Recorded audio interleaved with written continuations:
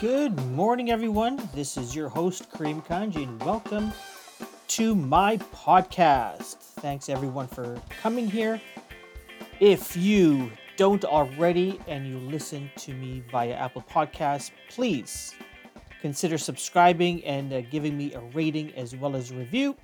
It helps this podcast climb up the charts and exposes it to more people, and that would be awesome. You can also find me on Spotify, Stitcher, Pocket Casts, and really any podcast player that is out there.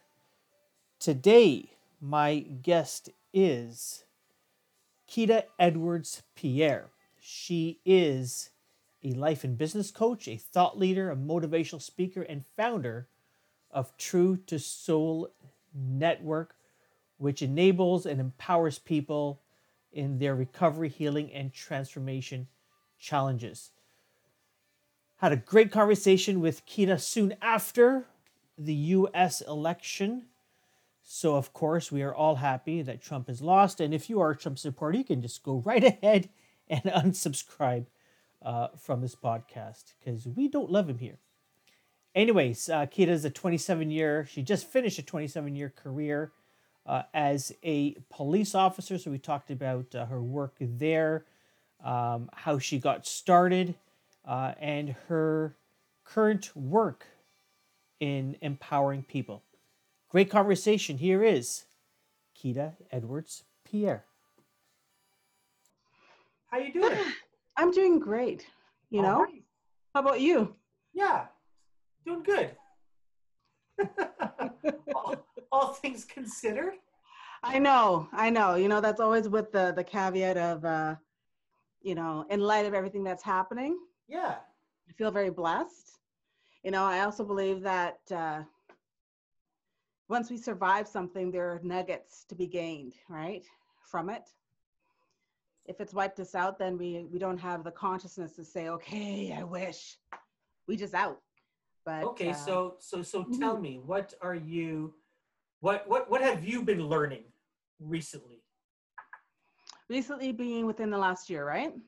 I've been learning lots. Well, let's start with. I know that's a good big question. I'm glad you got me. You stopped me before I got going because that could have been a long. Let's start with what have you, all things considered, what have you learned over the past few days? This week. Few days. So there are a few things. One is not to sweat the small stuff. And the thing about lessons for me is that it's an onion. It's always ongoing.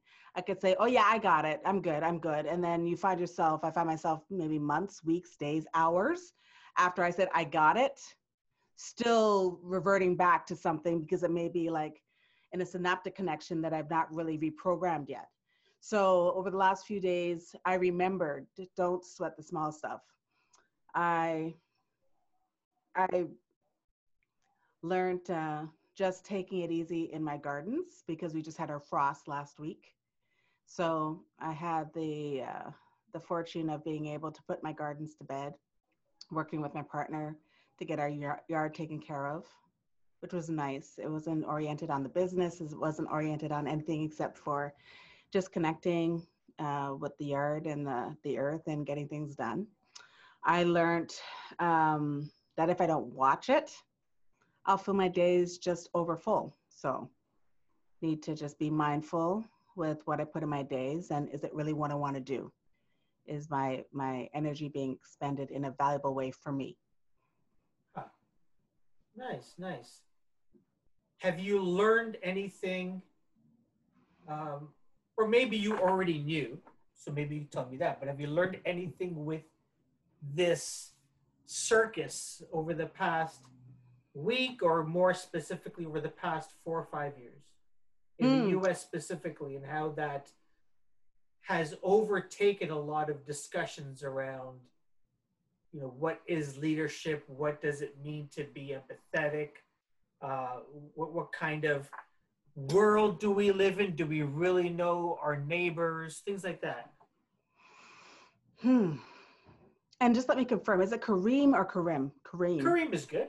Kareem, thank you. Yeah. Because I like to to actually speak to the person that Yeah, I'm yeah, yeah. speaking with, you know. Sure. And so what I was going to say, you know, Kareem, is that when it comes to, you know, leadership, I find that we have this kind of narrow description or definition of what it is sometimes. And the reality is we've had leaders that have done atrocious things, but people have followed them. So if you look at the bare naked skeleton of leadership, it doesn't actually have a good or bad to it. It just, what it has is, will people actually follow this person? Are they inspired somehow, motivated? Are they moved? And we've had people like Hitler uh, followed. Mm-hmm. That mean he was less of a leader? No.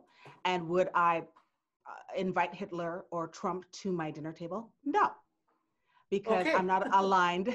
I'm not aligned with what it is that they represented. But I look at them and I look and study these people to see what is it about what they do, how they're being, that somehow rallied these masses. And over the last 4 or 5 years, what I would say that I learned from the US in particular, it was a big lesson. One, it showed me how complacent we'd become, how kind of asleep and just numbed we'd become. Uh, he woke us up, and I'm not giving him points for that. What I'm saying is the reality is they had the biggest turnout ever pre-election in the States. Uh-huh. It wasn't because of um, the same thing happening over and over again. It's because something so different happened. It woke people up and said, hey, we got to do something if we want something different. He woke up something different. So But the at the last same four, time, sorry, I don't want to go interrupt, but I ahead. want to add to that, Yes, right? yes.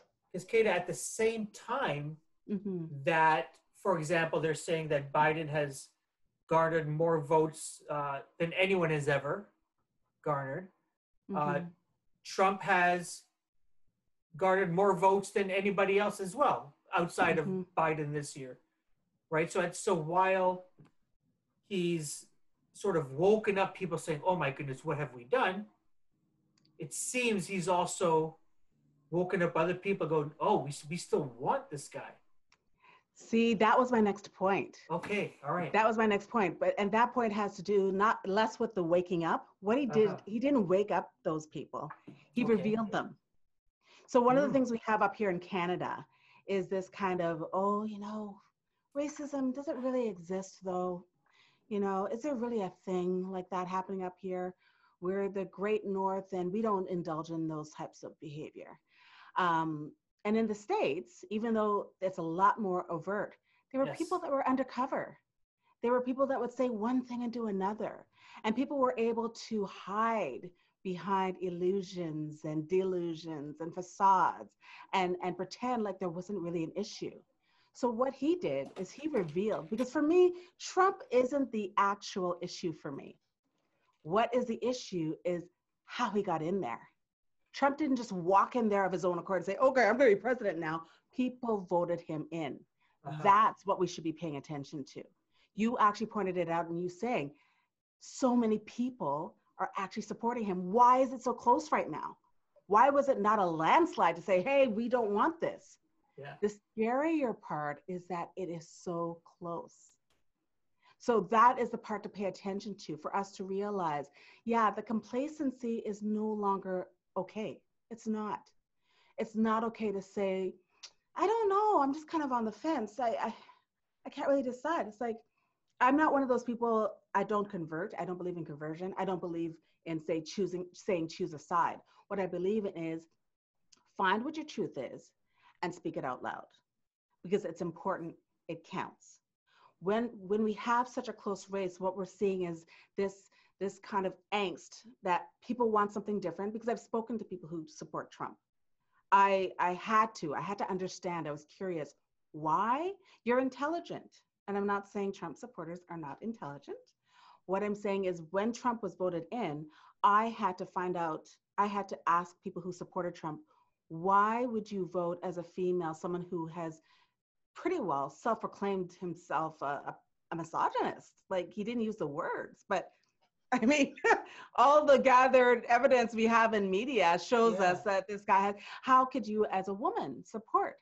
I would ask people, you know, how could you, as someone who is seeking support for people who are struggling with poverty, people who are struggling to make ends meet and deal with socioeconomic adversity?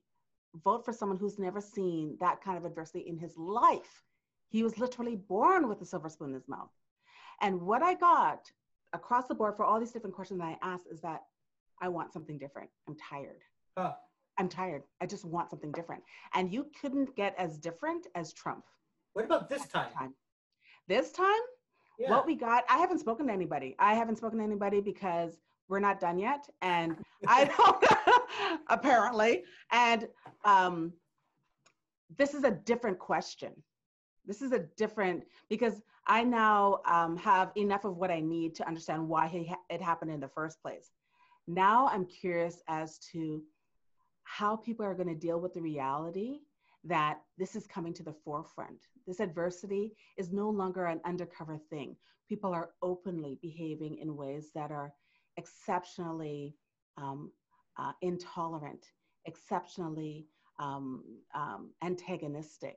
People are feeling safe to behave in very racist, sexist, intolerable, unsafe ways. How are we going to deal with that? We can no longer say and pretend that it doesn't exist because it's in the face. So going back to what we were first talking about, and how I was saying there are people who are becoming more woke. People are being woken up because this stuff does not feel good. On the other end of things, people are feeling more brazen. So you have people who are more woke and willing to do things that they before would just kind of say, that doesn't belong to me. It has nothing to do with me. But people are now kind of like, I may not look that way, but I don't want that in this world for my children. I don't want that in this world for me, right? And then on the other side, people are like, I hold the seat of power, or you're going to take something away from me and I'm going to protect it with all my might. What we're seeing here is things are coming to the forefront that have been festering for a long time. It's not like it just happened. You and I both know, everybody knows these atrocities that have been, putting gas onto a fire, supposedly this year, have existed for a long time. These movements that are now just popping up, people are feeling more willing to say out loud, stop, it's enough. And that is meeting I don't want things to change. I want to keep it as is. And what I perceive is going to happen is that there's going to be this kind of standoff. Some people say, oh, it's going to be a big civil war. It's going to be this big conflict. I don't really go there because I'm not trying to fear monger. I'm not trying to say, okay, the world's going to end. I'm not the sky's falling type of person. What I believe is that there's going to be a shift, a paradigm shift in the way things are going to operate, because we're no longer willing to pretend. Neither side is willing to pretend. So what that brings is authentic interaction. And authentic interaction doesn't always feel good. It doesn't always look good. But what I know for a fact, because I've lived it as a survivor of physical, sexual, racial trauma, is that there's a calm before the storm and there's a calm after the storm. It's a storm that people are scared of. Huh. Interesting. I think I agree with you, but at the same time, there's so many different, it's easier for us to sort of identify two sides, right? It just makes the narrative easy. Yeah. But I was speaking with a friend of mine last week, I think, or maybe the week before. Mm-hmm. And, she lives down in the States. And I said, what did you do this weekend? What did you do on your day off? And she says, I finally voted. I said, awesome. Voted for Biden. She goes, yeah. And then she said something that struck me. She says, Kareem, it was hard. I was like the voting, did you wait long? Oh, no. It was hard to pick Biden. And it floored me, Kate. I'm like, it was hard to pick Biden over Trump? He goes, yeah, Kareem, you don't understand. And I go, what? Okay. I can, like you said, okay, you give the guy, you give everybody a mulligan. Okay, you were sick and tired of the system. you vote for this clown. Fine, I'll give you that. I still don't understand it, but I'll give it to you. But after 4 or 5 years of every day, I said, I don't understand. And this is what she said to me. That it didn't click until, I don't know, a week after. Mm. She said, Kareem, Biden's a socialist. He's he's going to raise taxes.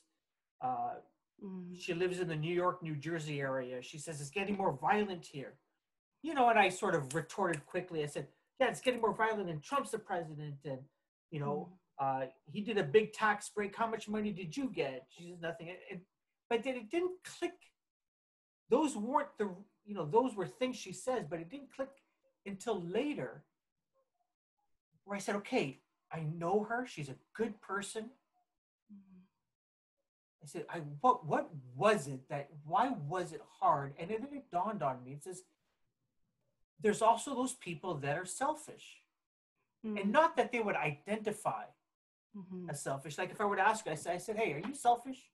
Or if I said, hey, you're selfish, she would go, Kareem, I go to church, I donate, I take care of I'm not selfish.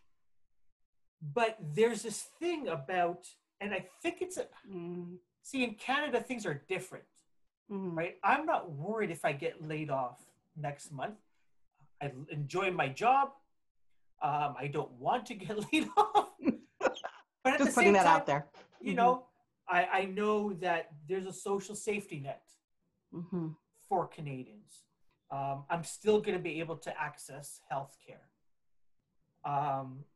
There's my parents a mile away, my brother way in the East End, my sister down. Like there's the worst off it's going to be is we'll be living with my parents. That's the worst that's going to happen. You know, but in the States, it's like every man, every woman for themselves. You know, and it's either do I want to vote for a guy that's nice, yeah, but I'll never meet him, or do I want to vote for a guy that's literally, like you said, I'd never invite him over, but there's a chance my taxes will go down, right? There's a chance that they won't shut businesses down and I'll continue to have a job because there is no social safety net, you know, in America. So I'm wondering if that could also be a reason that just the culture in the States is like, I don't care who's the president. It could be red, it could be blue, could be a woman, could be a man, it could be, I don't care the color. I want more money. Show me the money. Yeah, I mean, in the space of what you just said, I feel like we're able to go into another level of discussion around this because there's another level that I operate with when it comes to all of this that has nothing to do with the flags, nothing to do with the blue and red.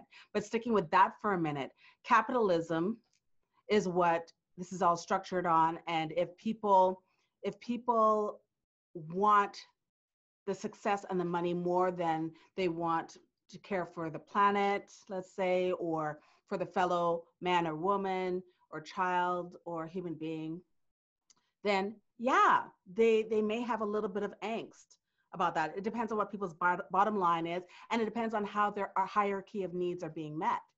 And so you know, Trump, like you just pointed out, it may not even be about change. It may be they look at Trump and say, I mean, yeah, he went bankrupt 7 times, but he's doing pretty well.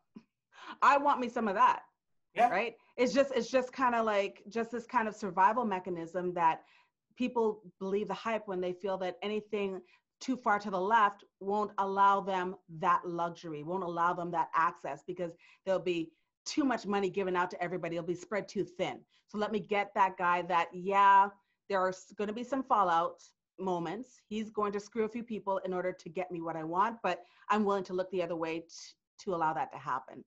I'll put them in there anyway. And I'm pretty sure there are quite a few people who think like that. And I'm not naive enough to think that doesn't exist up here too, because it does. We just wrap it up differently. We call it something different, right? Because capitalism is something that's worldwide. And I have no issue with that. I'm a businesswoman.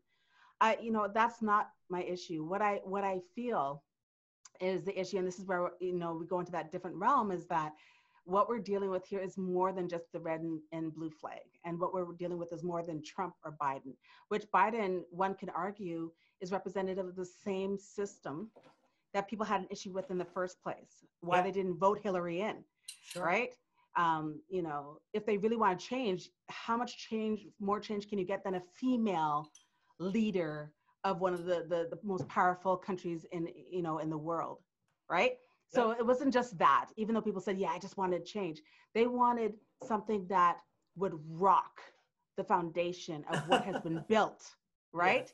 And they're succeeding, right? So for me, looking beyond these flags and these constructs that we have, these flags that even exist up here, I don't believe in them anymore. I don't, because I feel, you know, in my job, in my, you know, the different work that I've done, I've seen those people who are supposedly on both, you know, polar opposites of arguments of principles.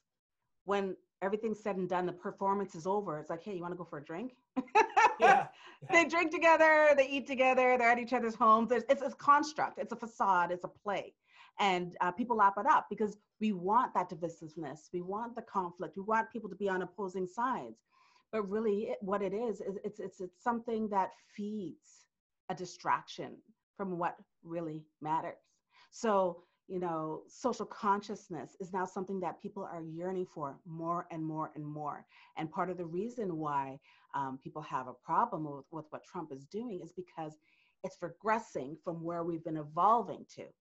We've been evolving to a level where it's like, you know, yeah, that's across the planet. It really has nothing to do with me, but I feel something, and I want to feel it. I'm okay with feeling it. Whereas maybe 10, 20 years ago, it was not okay. We didn't want to feel the pain. You know, going further back, Leave It to Beaver, all these different type of shows, you know, A Different World, Bill Cosby Show, all these things we wanted because we just wanted to have this bubble of, I feel good, life is good, nothing's wrong out there, it's over there, it's not over here. And now we're entering a phase where it's like, no, there's shit going on. Sorry, is this a, That's fine. To say that? Okay. Yeah. So there's stuff going on. And I'm okay with the discomfort. I'm okay with the discomfort because that's going to lead me somewhere else. And I'll be able to do something about it. I feel purpose. I'll feel like my life isn't just grabbing a check, getting some food, stuffing my face and sleeping. There's something more. And so the next level up from all of this going on is that people are starting to realize that we can influence more than just what's in the room around us, within the house around us. We're able to influence more by decisions we're making. And some people are going, yes, on the side that we would judge as wrong. They'll say, yeah, I want Trump and I want all that comes with Trump. But they're waking up as well in their own way, right? We're waking up, and I say we, I try not to, the divisiveness and the constructs, I'm actually moving myself away from it purposely and consciously, day in and day out in different little ways, because I'm a Matrix fan, the movie, for instance. Oh yeah. Okay, so Number for me, 4 that is whole, coming out. I heard, you know, about, you know, the whole story about the script and how it was used and taken, and oh, do you know about this? Okay, Used so and taken by? yeah, okay, so it was written by a woman, and I won't get into the names quite yet, but there's a woman who wrote the script. And you know how directors, they, you know, put calls out and they get some scripts and whatever. So apparently the script was obtained and used and the movie was made, but the credit was not actually given to this woman who actually created the script. Terminator came out of it, Matrix came out of it.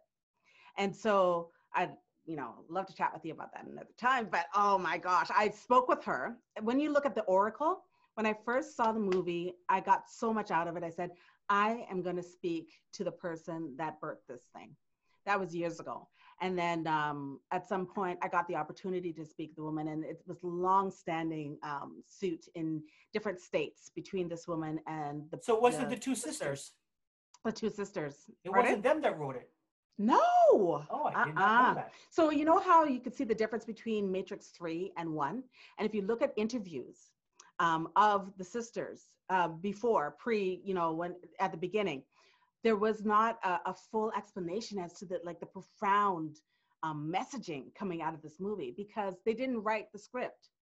So the differences between 2, 3, is because that they were not the originators of the script. Now, for me, before at the beginning, I was kind of upset. I was like, that's wrong. I swear off anything by the sisters. And then I saw Sense8 and I was like, oh, okay, fine. Oh, what a show. I was like, I gotta watch this though. I gotta watch this. And what I realized again, for me, I think everything, the way I think about things is that it happens for a reason. Yeah. And they took it to a magnitude that I feel maybe it wouldn't have made it up there to that magnitude had it not been for them. So Matrix, that the messaging that I take from that pertaining to our discussion is that, there's lots of stuff that we're fed. Huh. We're fed lots of stuff all the time. You're drinking the Kool-Aid. We're deciding what we're going to believe, what we're going to perpetuate, what we're going to abstain from, but if we choose just to numb out and go in autopilot, we're anybody's puppet. So this election, I find intriguing. When we have our own elections, when we have stuff going on here, I find it intriguing, but I don't often just pay attention to the flags. What I'm paying attention to, for instance, up here is what was that politician doing from the time he or she made it onto the stage up until now? Forget the flag for a moment. Did they say what they were going to do? Did they do what they say they were going to do from the beginning? And how well have they kept up? Have they been vocal? Have they been active? Or do they just suck air? And then when it's time to vote, like all of a sudden they're on everybody's doorstep. Now, that may land me in the red camp, so to speak, for a minute, right? That may put me in the conservative side, or the different country. The conservative side of things with a representative, if I'm just looking at the politician as opposed to the flag. And I actually don't care anymore. I don't care about the flag as much as I care about the person who's actually, filling the role of politician.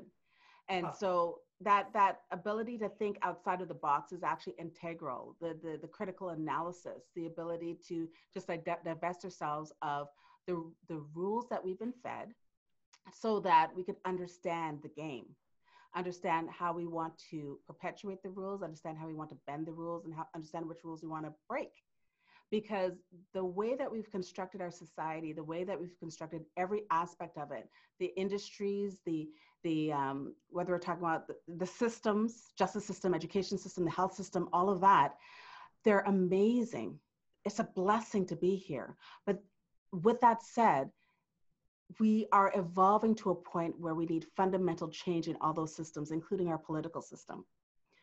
We have evolved to a point where, the social consciousness is becoming truly important, where things that were not important years ago, decades ago, are now important. How do we make the systems that we've built fit the new us, the new evolved societies that we're becoming? We can't. We keep Band-Aid solutioning them as if we can make them stretch. And then we get surprised when they break, when we have jackpots and all kinds of atrocities happening all over the place. It's because we got broke systems trying to fit us as a growing society. And so we're not courageous enough collectively to say, yeah, let's facilitate a paradigm shift. We kind of revert back to what's familiar. We revert back to what we feel might work, just to make it work so we don't have to think about it. Just make it work. But I said the other day in an interview that it's like trying to put a teenager into a 5-year-old's clothes. That's what we're doing with this stuff, with the justice, police, legal system, with the health system, even up here, as a blessing that you mentioned that it is. There are things within it that are so broken, right? And it's not, it doesn't mean that to point out what needs to change that we don't appreciate it. That's a fallacy that we live under as well. That as long as we don't question it, we're being loyal. And that if we were to question it, then we're being disloyal and that we're being unappreciative. I am as grateful as anyone can be for where I am. And I would not change it for anything. You would not catch me if I had an opportunity going down south and saying, okay, I want to live here now, because I just love here so much. I love Canada so much, right? But that doesn't mean that I don't see what's wrong, including, the fact that, we still have this conversation that's so old about do the isms exist? Let's, sit with the racism card for a minute. does it exist? How do we define it? Canada is kind of not there. We're the do-good country in the world. And when you look at our history and how rift it is Yep. in many different areas, it becomes amusing without being funny. It becomes really absurd because how do we are in such a prime position to lead with this stuff. Trump says no more racial sensitivity training. And we're like, what should we do about that? It's like, well, you know what? How about we actually lead and teach and look at our own stuff and say, this is how you do it. This is why you do it. Mm-hmm. Like, this is why that's off the rails, crazy, wrong. Like, that doesn't make any sense. I don't believe that we should always put ourselves in the position of saying, how should we respond? I get it. I get the question. But there are times when we should be the ones that people are looking and saying, how should we respond? We're fucking leading in some of these areas. Like, we are leading in some of these areas. It baffles my brains how the resources that we have here, human and otherwise, are so magnificent and extraordinary, and yet we'll kind of give it away or we'll neglect it and have those resources sold back to us at, Yeah. crazy prices. Whether we're talking about entertainment, we claim people after they've made it in, UK or the States. It's like, oh yeah, that person's Canadian. It's like, yeah. And now let's roll back to when they were here trying to like make it work in, somewhere in Canada, and they were getting nothing. And then they left, and now we want to claim them. Yeah. Everything from our forestry, oil, whatever you want to talk about, we just seem to have this thing that I feel doesn't need to apply in this area. We have a full, what do you call it in poker? I don't even know why I refer to that because I don't play, but but we have a hand that's really good when it comes to diversity, when it comes to inclusion, and not because we're immune and we don't have a history, but because we've created something here that, with the history that we have, is exceptionally magnificent. I could go anywhere in this country and find the most amazingly rich cultures, all within this one country. Mm-hmm. And and then we have cultures that we've created as an amalgamation of those different cultures. Sure. That is unique to us. That's something that's so luscious, but we're so kind of like, just with it, that we don't realize what kind of role modeling that can be for our neighbor to the south, as well as anyone else in this world. Yeah. I hear you. It's interesting when you talked about we like to claim people. I remember, my brother used to have Ben Jonson posters in his bedroom. He was a hero. Still living in Scarborough, and then as soon as he gets caught for cheating, that Jamaican guy. I know, right? It's like, what? It's so true, though. It's so Right? true. It's like, kick you to the curb quick. Yeah. Don't mess up. Jeez. You're no longer Canadian if you do. Yeah. You're no longer Canadian. It's use and abuse. And it's funny the whole scapegoating thing, just in general, not just there, it's everywhere, right? Yeah, absolutely. The different industries, it's like, who's going to take the fall? Who's the shit going to roll down onto? It's unfortunate though, but.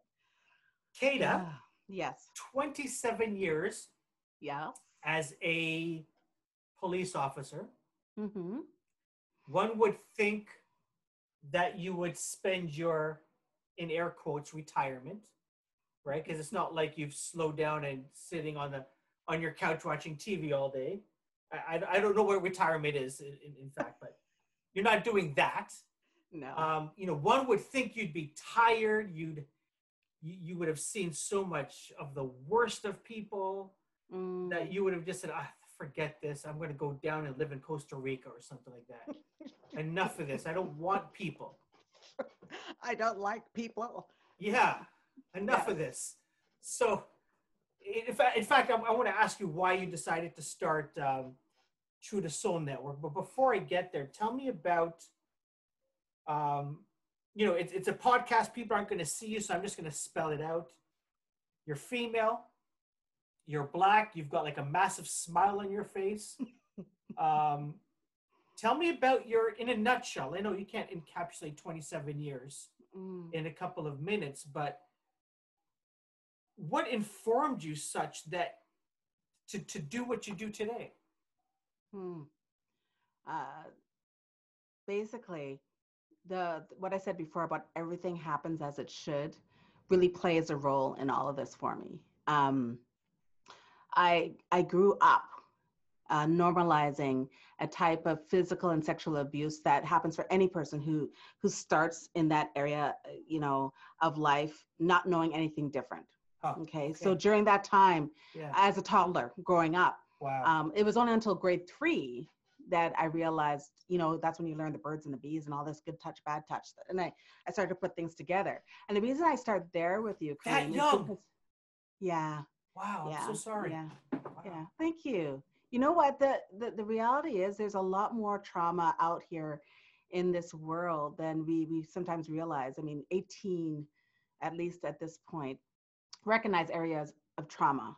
So we have a lot of people walking around, over 90% of our world walking around having been traumatized in one way or another. And, adverse childhood experiences, which it's now called as well, is something that is so much more prevalent than we actually realize. We're so good at hiding it. And so for me, what carried me through, once I began to realize what was wrong with my experiences in my life at that point, was True to Soul. Not quite as it is now, but this pull that was only inside of me. It was nowhere else. I couldn't access it from anywhere else. This thing that was first awakened by religion, because I grew up in Catholicism, and then turned into something else. So the whole essence of what it is to be true to oneself was my salvation. Deeper than religion, deeper than even what we call spirituality. It was this thing that couldn't be touched by any of the experiences that I was having. Now, a lot of times we want to just paint things in a very black and white way and say, oh, your childhood must have sucked. It must have been awful, blah, blah, blah. The reality is there's contrasts. And so for me, I also had contrasts. I had a mother who had no idea and was so loving and so strong, and was part of my ability to create that be true to who you are mantra in myself, in my head. When I went to bed, scared shitless, it was her as a matriarch that allowed me to access that, know what that could be like, remember that again, because I assert that we come into this world whole, and things happen, life events happen, traumatic incidents happen, and create layers and filters on top of it. So as I grew older, the different types of traumas and abuse actually went into my early teens. And so as I grew older, I found ways to survive. And survive, when I say survive, I mean like mentally keep things intact. One of the ways that I did that was just trying to help others all the time. I was always trying to do for others what I felt I couldn't do for myself. I was always thinking, okay, how am I going to safeguard my sisters? How do I make sure all my family gets to heaven? How do I, save my friends? I remember one time I brought a friend at school who was also being abused. She was alone with, it was her father she was living with, and we used to just confer with each other all the time. And one day she said she couldn't go back home, so I brought her to my home. And I remember my mom was just like, okay, who's this? Like, what's going on? We have an extra person. But my mom was such, and her mother was the same, where she never let my friend know or see that. She was just kind of like, we have food, we have shelter, she's good, but I need to know, we need to know where she lives and make sure that's all good. Anyway, so the way that I dealt with things was being that saving grace for people. Mm. And so as I grew up and grew older, volunteerism became my outlet for that. Just finding spaces where I could feel worthy, where I could feel like I was doing something. And so policing came along because at about maybe my late, early teens, actually, late prepubescent, I identified law as a place that I want to go to be able to help others and advocate. And so I didn't come from the type of family life where I had money for post-secondary. I had to work for it. So I put myself into college so I can become a paralegal so that I can make money to go to school. And while I was in there, a couple of my girlfriends and we were sitting there in court in Toronto, just doing observing for the paralegal course. And a few of the court officers tried to hit on us. So in the midst of all of that, one of them, set his sights on me, and we're sitting there talking, and I'm like, so not responding, not interested. And so he decided to speak to me seriously. He said, "What are you doing in this course?" I said, "Well, I'm trying to make some money to go to law school." And he says, "What if I told you that you can actually get some practical experience as opposed to being in this program, make some money, and then go to law school?" I was like, "How would I do that?" He goes, "Become a police officer." I was like, And no, he didn't say police officer. He said court officer at that time. So I joined, I applied, I went through the rigmarole, I got on. But as soon as I got on is when I began to pay attention to police officer. Because I would talk to people who came into the cells, anything from, for anything under the sun. And all of their stories began with the police officer. And not in good ways. A lot of them were stories of abuse of power, or how they were mistreated, or how angry they were, how they hated, da da da da da da da. And that's when I kind of shifted. I shifted my attention from law for a minute. I decided I really just wanted to be in that space because I felt like that's where I needed to be in order to help people. Because having worked as a court officer at that time, I knew that not everybody in uniform was bad. And I was fortunate enough that I didn't have a lot of bad experiences with the police up until that point. I had some, back in Saskatchewan, which is where I lived. That was KKK territory at the time. Whoa. And so that was, the police experiences I had to do with stuff that would happen between the, supremacist and my, dad over in some work site or whatever. And, and so, but even then, even though, there were times when I would see the police and maybe they were coming to talk to my dad, I never had this kind of like negative stereotype. So I thought, I'm going to go become a police officer. So I trained, I applied, I got on, and then I forgot about law for a good while. But my community work, which preceded my time on the job with Toronto Police, kept going. I was always in community, always in volunteering. And I combined the two. So that true to soul just stayed with me. It always pulled at me. It was my compass.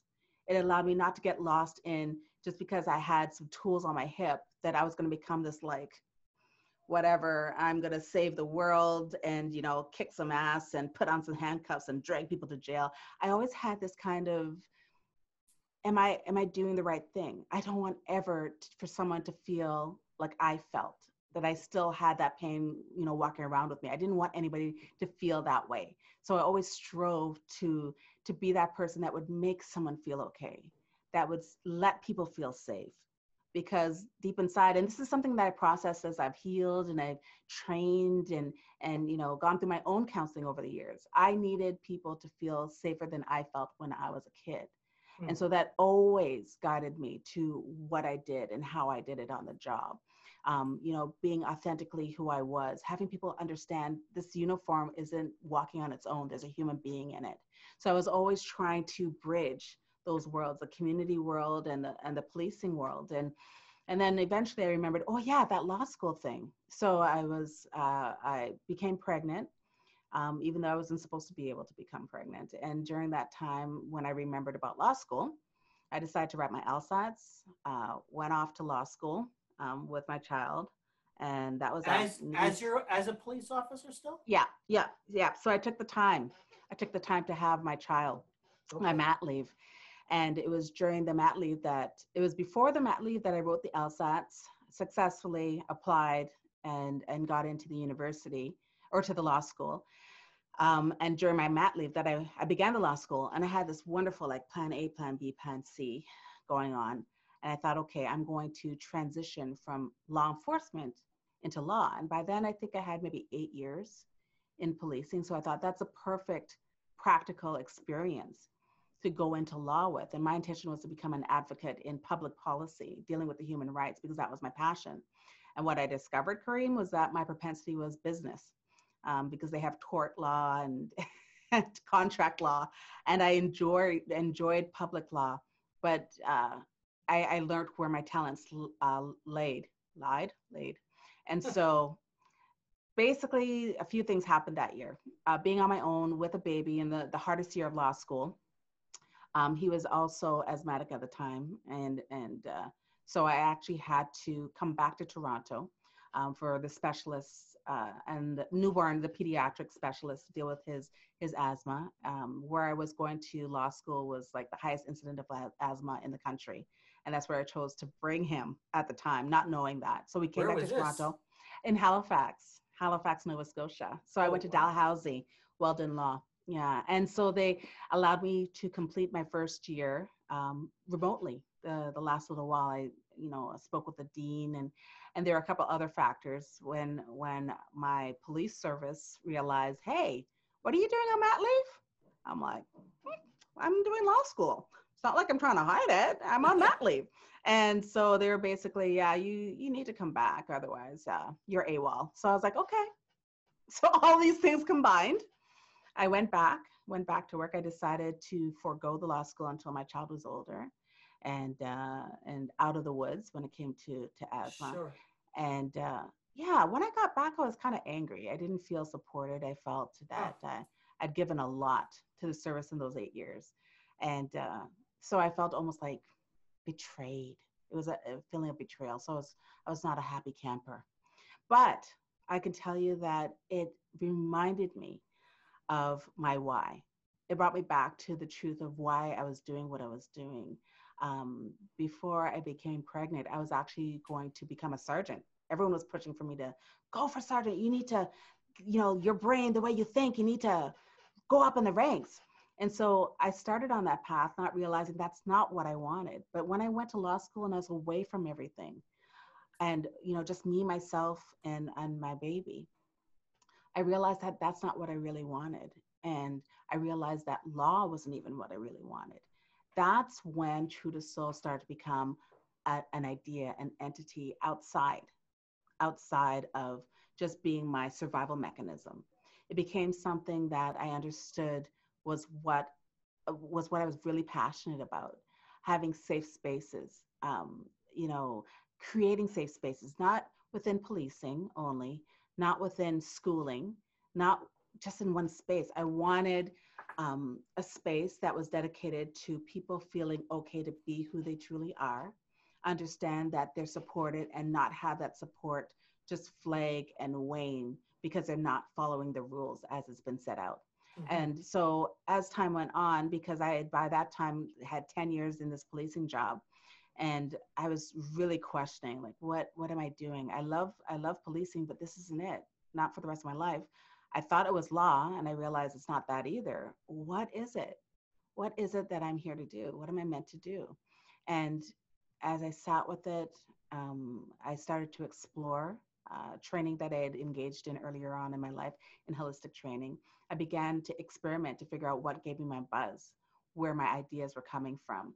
And it turned out to be creating safe spaces and being that person that offered support for people, no matter what it is that they were going through, that pertained to experiences that were similar to mine. I spent a lot of the time up to then hiding a lot of that, behind masks, behind different camouflage, so no one would figure out that I had that kind of painful history. And so when I started to understand that it was because of my history that I had this tendency to understand people and not shy away from the pain of that experience and understand what type of support is needed, that's when it began to really take some good foothold in me, this idea of creating safe spaces that were inclusive. Every time I would encounter some kind of adversity, that would ignited me some other kind of like idea. It's like, we need a safe space for this type of experience. We need, and it became so big that I thought, oh my gosh, like what could possibly be created that would allow for people in all these areas to feel okay?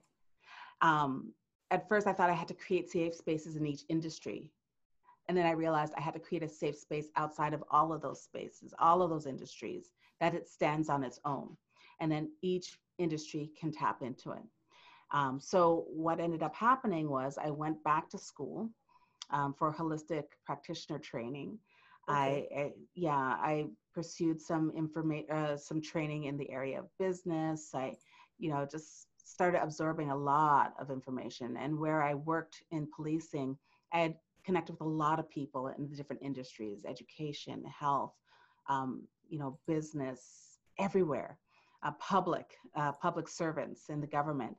And in each area, I would match up with people who were as passionate about this type of work as I was, which is trauma recovery, essentially. That's why I Okay. finally was able to define it as just being able to support people through developing an understanding of how our experiences creates this magnificent fortitude that no one else has unless you've gone through it. As long as, as long as we survive, there is this strength that we have. Nothing short of our experiences can take us down. That's what I ask people to learn from any of our experiences, right? As long as we actually haven't succumbed to it, then we have something that we need to share, and we have something that uh, that can guide us through life. That's absolutely unmatched. So yeah, that's, I don't even know if I answered your question at this point, but True to Soul came out of that, out of my Yeah. own personal and professional experiences that tried the metal of who I am. And I realized that I'm still here. So my journey is something that I share so that it can inspire people to know that we all have this. We all have the ability to surmount whatever it is that we approach, as long as we understand that, um, it's nothing to be ashamed of. It's nothing to hide. It's nothing to, try to pretend like it didn't happen, because it's a fundamental piece of our life experience. Nice. So how do people engage with you or with your organization True to Soul? Are they sort of referred by health practitioners, by community representatives? How does that work? Yeah, that's pretty much it. So it's Okay. a mixture of ways. I have people who will see me speak or hear me speak and reach out to me through True to Soul, or it depends. If you're talking about community, oftentimes I'll be getting phone calls. I still get a lot of phone calls versus email, and it still comes through the policing channel. Throughout Okay. my career, I would have people who would call from, the different areas and tell me about an experience, some kind of inequitable experience that they've had, and ask for advice as to how to deal with it. I've had people contact me through other practitioners, through email or through the website truetosoul.com, um, just asking for help to deal with a system that's inequitable. Oftentimes, most of the calls I get has to do with trauma recovery, so getting coached through that, or an inequitable system, health, education, and policing. And how do they deal with it? People who feel alone, that they don't have an advocate to go through a system that they don't even understand. Oftentimes, what usually gets me the most is when people feel like there's nothing I can do, nothing's going to change anyway. Even when I was in policing, and people would call up and say, "This has happened to me," and I'd say, "Okay, do you have the badge number? When did this happen? Did you take some kind of information down?" They'd be like, "What's the point? Like, where am I going to go with that? Who's going to listen to me?" And that always makes my heart break just a little bit, only because I'm just one of those people that, um, I know what it feels like to be alone. I know what it feels like to feel alone, Hmm. completely alone. And I also know what it feels like to realize that that's not true, that there's someone out there who's gone through something similar. and that there are so many resources out here, not just True to Soul, not just me, but people who are just willing to stand beside someone who has a fight in front of them. Just, last week, I think it was, I was talking to someone who was re-traumatized by her counselor. Oh. This is why I do the work that I do, because people that are meant to help, whether we're talking about police, doctors, psychologists, when we have someone who actually re-traumatizes the person who's vulnerable, it's the worst transgression in our society. Oh. It is, because, for a person to come forward who's been victimized, who's vulnerable, it takes a courage to even do that, to take that step. So to take that step and then have someone like slap you back down again, someone that you're kind of like, I'm just going to expose myself to you for a minute so that I can heal. That's just the worst thing ever. So people find me through word of mouth, through referrals, having heard me speak in something or in some spot.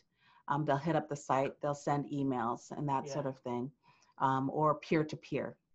Like I have people who actually are practitioners themselves hit me up as well. Yeah. Good. Kata, this has been awesome. I can't believe almost an hour. That's crazy. We just started chatting. But listen, before I let you go, a couple of things. First, tell me one thing most people don't know about you.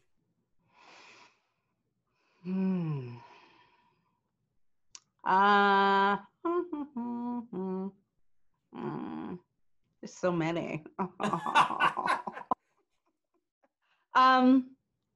Yeah, I have a really potty mouth. I can have a really potty mouth, and most people don't know that because I put it undercover. You're so professional. You got to be professional, but being police for a couple of decades, it's kind of tough to not have one. But I have a really dark sense of humor that comes out of that job. I guess it's a coping mechanism.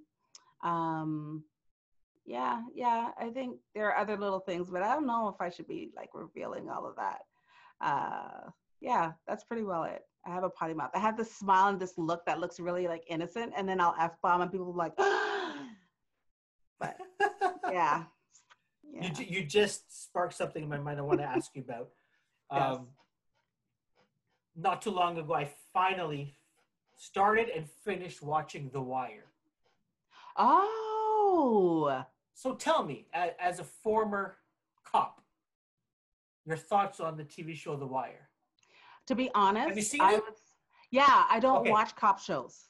Okay. And I've just never been inclined. I felt like I got my fill just from being on the job in Toronto, which, I don't know if it is now because Vancouver and Montreal are doing pretty well, but it used to be like the busiest in Canada for police services. So I wasn't interested in like filling up on that sort of stuff. But because of the acting, I'm aware of just the excellent writing for that show. And, sometimes for consultation and that sort of stuff, I get exposed to those types of shows.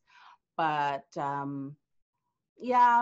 most cop shows I find are just kind of unrealistic in the way that they're portrayed. But that one, I'm told, is an exception, that it's really well done. I can't say from my own experience having watched it. Fair enough. I should have known. If you sort of you work at it, why sit down and watch it all over again? You'd be surprised. There are some coppers that are just kind of like, all over that stuff, just all over the shows. And I think everyone's got their own thing. Sure. But there's some things that's just one of the things that I would never really be interested in watching, especially the ones that, CSI and that sort of thing, I used to watch every once in a while. Because forensics was one of those areas that I was interested in back in the day in my career as well. Yeah. But even that has had its effect on policing. Like people will call up and be like, I want to be a police officer and just want to go straight to forensics. Is that okay? And I'd be like, not quite. Or people would be like, can you solve this by tomorrow? Yeah. Can you get that done? It's like, no, this is not CSI though. They found this killer in like 45 minutes. Yeah. Can't you do it? Why not? Oh my goodness. Kata, this has been a blast. Tell me, people want to to check out what you're up to, what you're doing, what you're all about, where can they go? For me, as a professional for acting, for speaking, coaching, or as a minister, which, yeah, it's ironic that I have a potty mouth and I'm an ordained minister, but they're not mutually exclusive. Yes, you can go to beingkata.com. So for True to Soul, where we have it's business support, support for business professionals. If you're looking for, anything from VA services to virtual clinic services, teaching workshops and that sort of thing, that's truetosoul.com. And for community people who are looking for support in either mental, physical, or emotional type of support, that's also at truetosoul.com. Awesome. Kata, thank you so much. It's been a pleasure chatting with you. Same. Take care. Take care. Bye, Bye. Kareem.